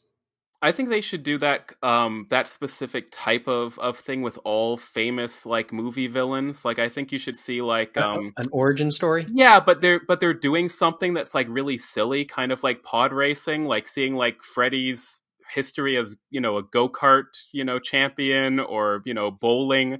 Like just really, really devaluing the evil so that they can make yet more movies to show the transition into evil. Once again, to quote the great urban poets, the Wu-Tang Clan, cash rules everything around me, get the money, dollar, dollar bill, yeah. And Yakuza's kind of like that too. They gave an origin story with Yakuza 0. Oh, and just to quickly follow up on the Evangelion thing, because I was scrolling through some of the comments on ANN just now. Mhm. The guidelines that were posted were technically done in anticipation of an art contest, but the document did not limit itself to only that art contest. And apparently there was clarification from Kara that they wouldn't necessarily be cracking down on the community, but they did say that if artists continue to draw characters from Evangelion outside of those guidelines, that they are doing so at their own risk. Okay. Well, I guess it's a protection of the sanctity, I suppose. And I think that like when you're looking at something like Comiket, although the profits are very low, I think it's pretty amazing of a relatively famous Japanese company to permit it at all. Like if you look at how much Disney has cracked down at North American conventions, like you can't draw and sell pictures of Spider-Man anymore as much as J. Jonah Jameson wants them. Like Disney has been really strict. Sure. I think there were situations of that during Kingdom Hearts' Oh rise yeah. in popularity. Mhm. You can only draw Sora.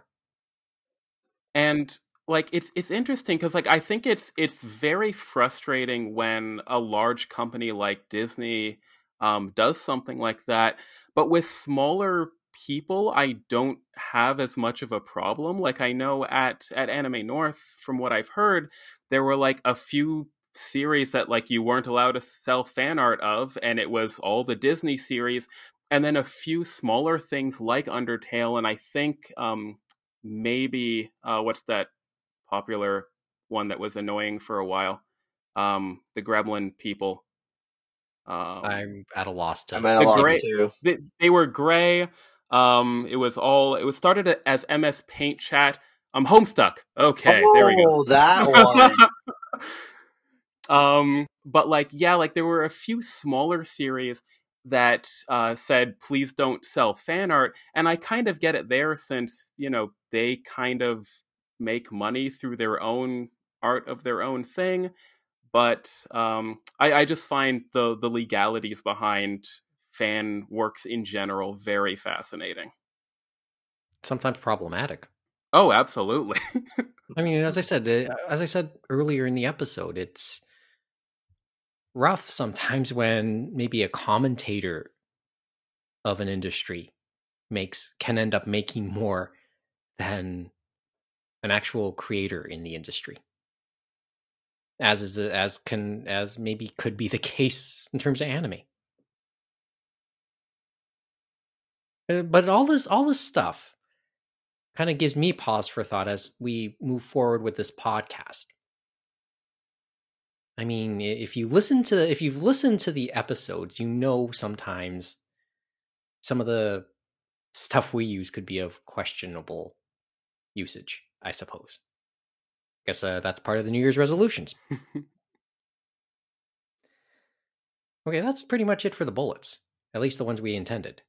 Okay. I guess before we go this evening, I did have a little thought. There was a part of me that when we wanted to do a second segment, I wanted to put up a thought and I want to ask around the table if they think it would happen or it would be a good idea. So I have two to start this time around.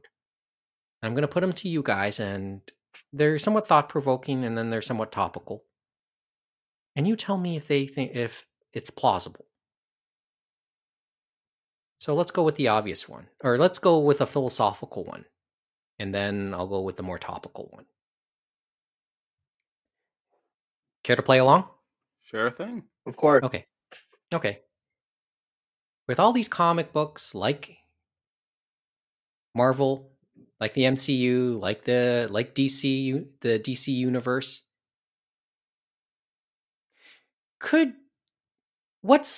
tell me about the plausibility and the feasibility of something like a Jump cinematic universe.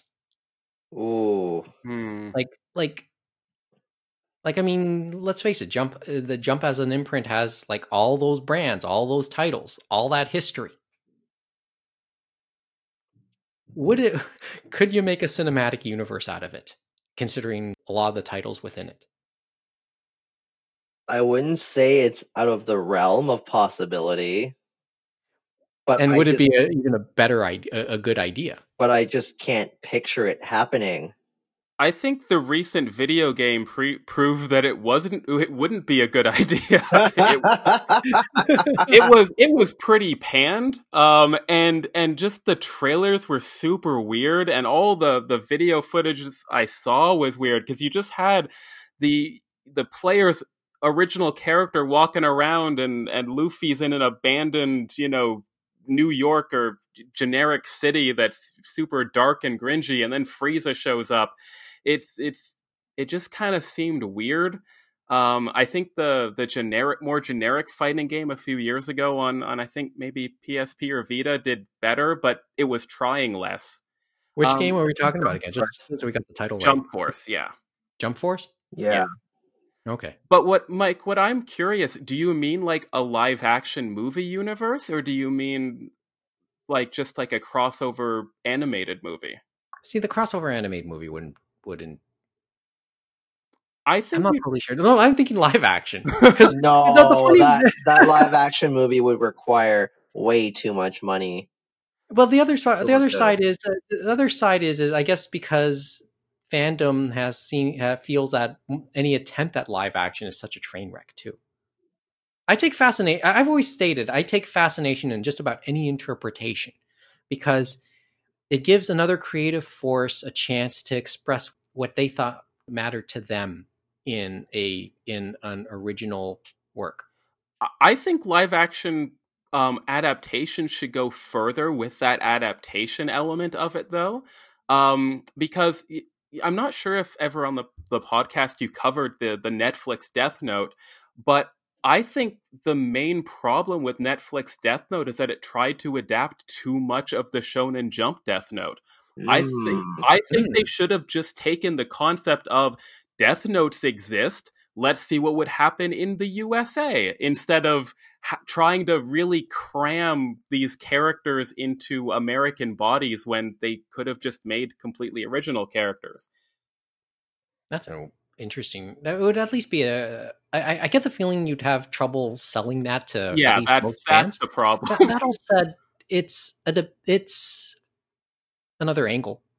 I mean, I never saw Death Note, any form of Death Note. I mean, as I said, for me it was Bleach, the live action Bleach, which I found at least palatable.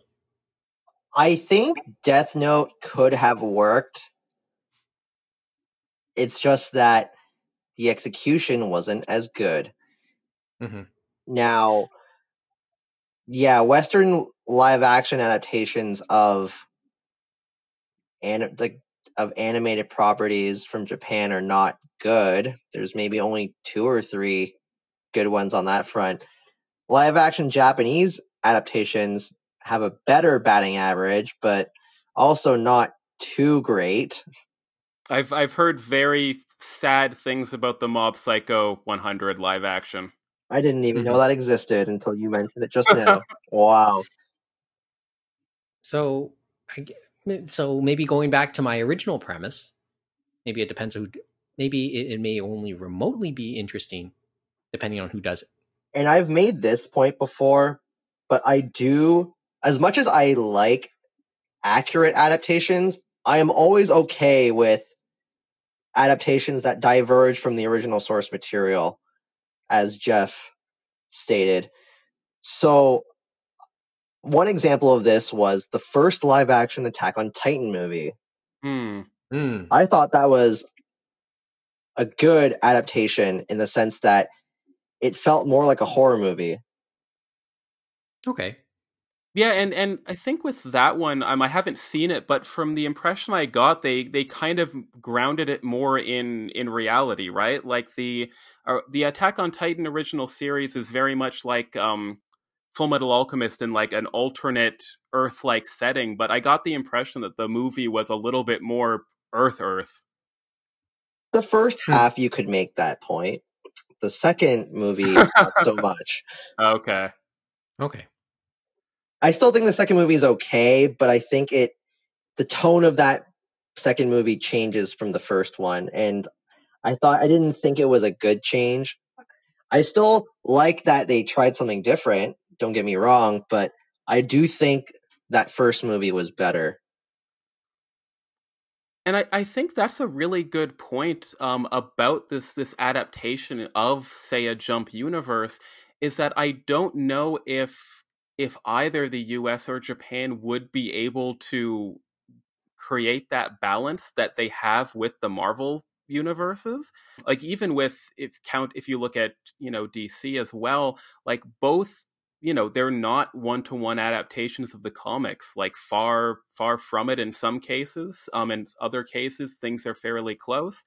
And I'm not sure if a lot of these manga series would be able to handle that stress of conversion. You would need somebody high up on the staff list that knows those properties well. Because I think one of the reasons why Battle Angel Alita was a good live action adaptation was because James Cameron likes Alita. He was a fan, certainly. And they had a lot of time on their hands. Yes, that too. Well, yeah, Avatar kind of pushed it back a decade, I think.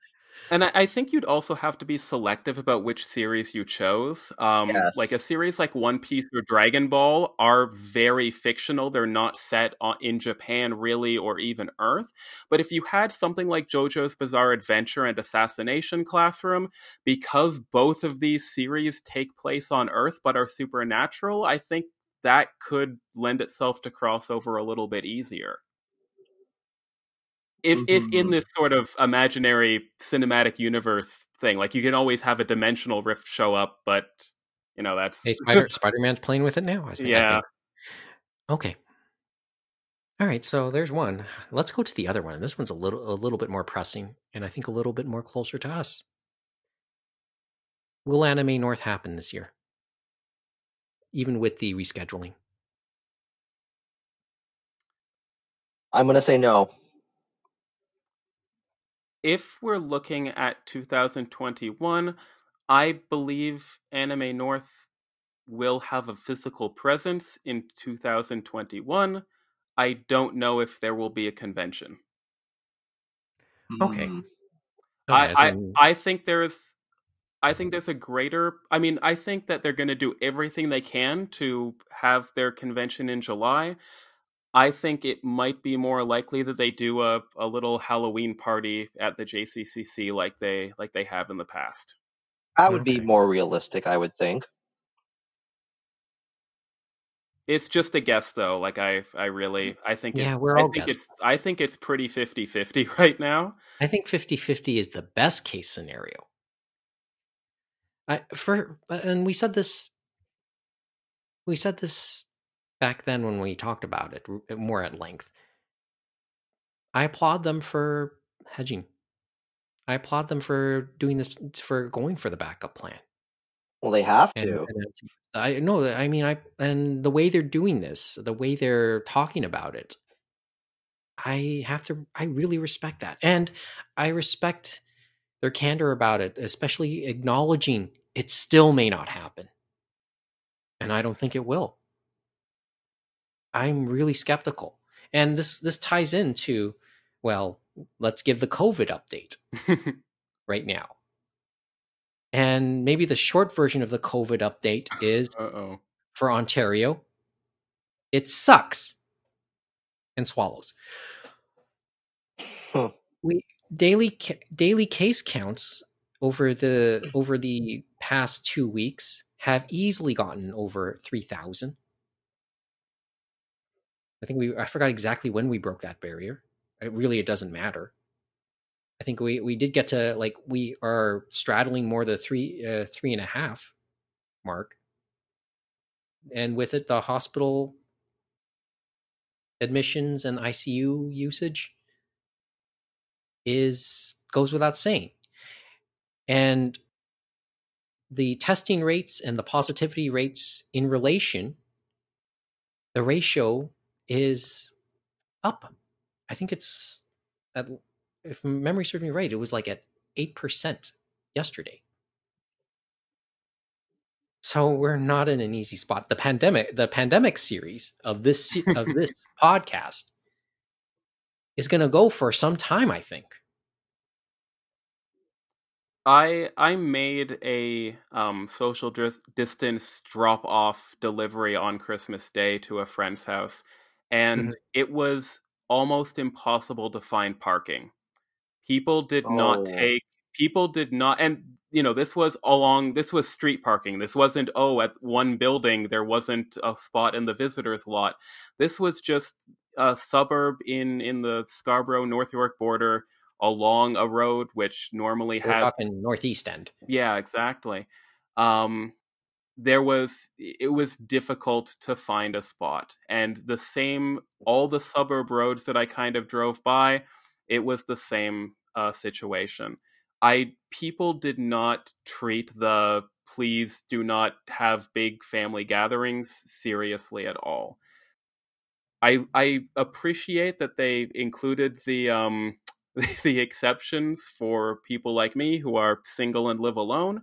But I didn't really take advantage. Like I talked to people 6 feet away. And that's commendable.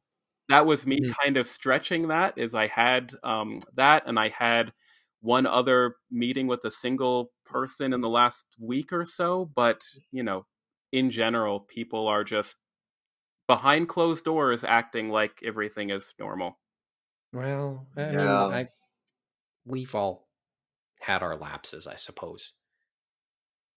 And But and I think that that's understandable. But I think it's just that people aren't treating things seriously, as far as even these lapses. Like it should be a conscious, like, mental battle when you're making these concessions. It shouldn't be, I'm just going to live my life as normally as possible, even though everything, consumer based is closed. It should be, is my mental health at risk if I don't talk to someone?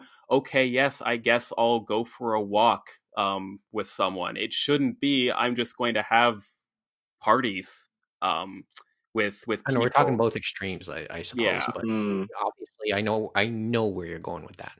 I can respect what you're trying to say there. But I don't know. Well, as I said, just going back on it, on the whole thing, like going back to Anime North, and Ah. that's probably why. That's what I'd like to do. And that's why I say I don't think it will happen, Mhm. because I don't trust society, our society, to stick to the rules, so to speak. And I don't, I can see why. I understand why. You can only keep people locked up for so long, but it's just that people have accepted that this is the new normal, and, well, if I need to do this one thing or these two things, then those are the risks I'm going to take. Yeah, Or maybe they don't even think that and they're belligerent, like Jeff said. that's possible too. All you really need to know now, at least the thing I want people to know now is 4K is coming this week. Hang in there, folks. Hang in there. It's it is really sad. Like, I don't know if I've mentioned this ever on the podcast before, but Anime North is my Christmas. It means more to me than Christmas probably does at this point. I was devastated. An AN staff member phoned me right before or right as they made the announcement last year because he wanted me to hear it from a friend. Mm. I it's a very emotional and celebrated moment for me. Even a bad AN is just kind of like, oh well, it was kind of a bad, cool, awesome event. But if it's if we're still at multi-thousand a day, like I can understand if it doesn't run, like or even if there's a risk that it will be at that level. It's easy to be pessimistic as far as will it run, but yeah, I guess we will see very shortly. Yep. Anyway, I think on that somber note. Okay. I guess now I'll lighten it up at the very end. What's on your streaming queue right now, Jeff? Right Or reading now, queue? yeah, right now, nothing on the reading queue. Right now, I'm still very much in anticipation of April's Shaman King reboot release. I am anticipating the new seasons of Beastars and Doctor Stone, but I watched both of those dubbed, and the dub releases are still shrouded in mystery. So, Oh, in what sense?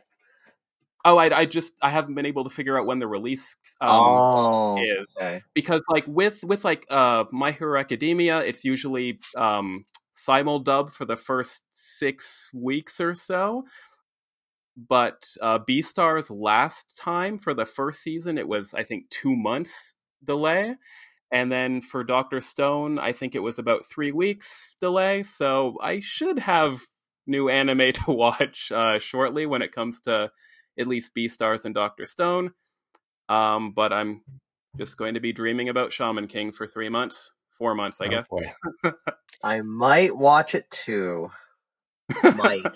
I'm been Might. very bad at watching anime lately. Okay. Well, okay. One thing you want to mention on your read or watch right now, Kevin? Well, I am very slowly watching Gundam Build Fighters only because I have a friend who willingly asks me every week, "Hey, are we watching Gundam Build Fighters this week?"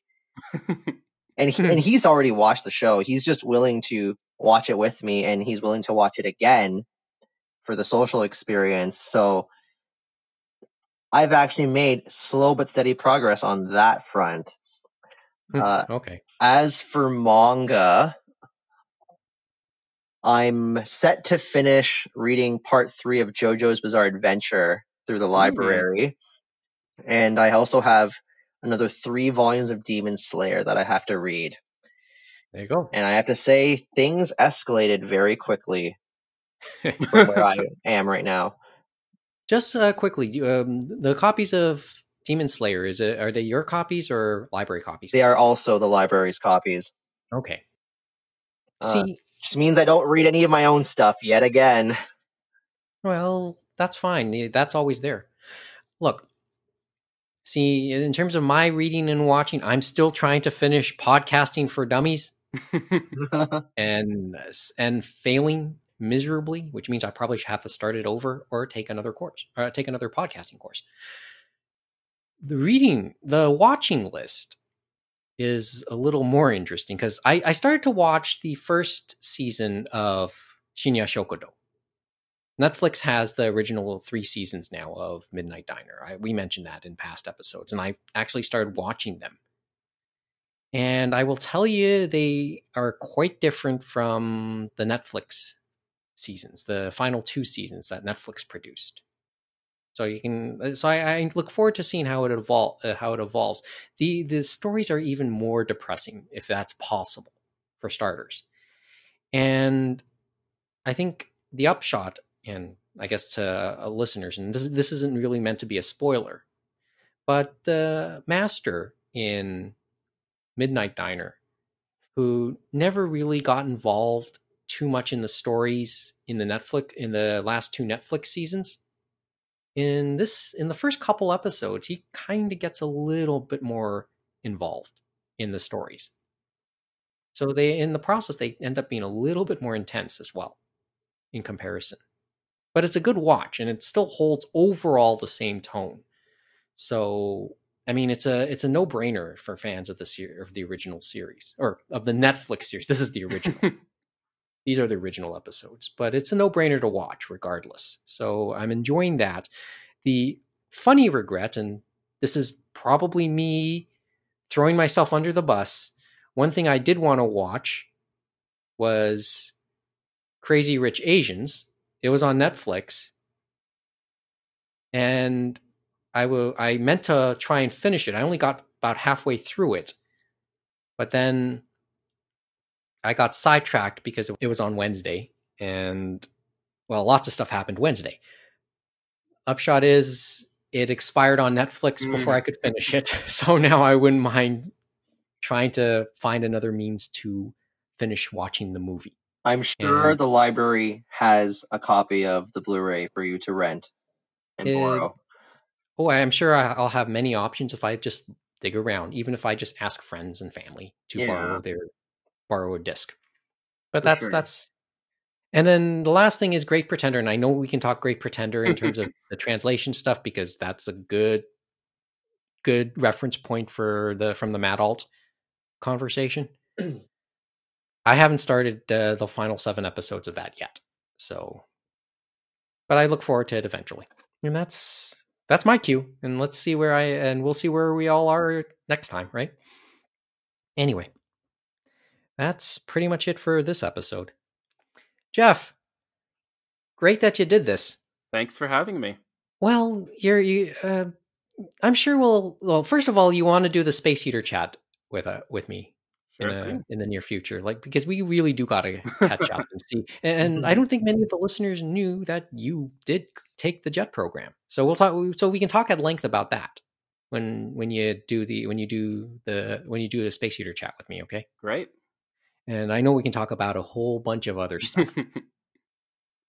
So, and of course, you're back in the rotation. So hopefully you'll be on the show again a little bit more in 2021. Kevin, I'll see you in a couple weeks, right? Yep. Oh, there's a Slam Dunk movie that they announced recently. Oh, yeah. We just saw this now. Oh, man. Well, we can talk about... we'll put up the link for that, and then maybe we can talk about it a little more. But Toei's involved, which is not always the best thing, but we'll see. Hey, Toei animated those intros to Sonic CD, which are feats of animation. No sarcasm there. I actually think so.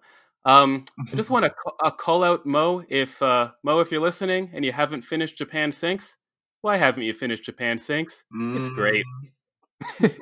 I'm sure he'll hear the message. Okay. And of course, we'll have James on in the very near future as well. Once again, that's pretty much it for this episode. If you've been listening and like what you heard or have something to say, well, say it. Contact information is in the show notes and, of course, at the beginning of this episode. Leave us a rating on Apple Podcasts. Or wherever you get your stuff. Until next time, thanks for listening. Join us again for another edition of the Anime Round.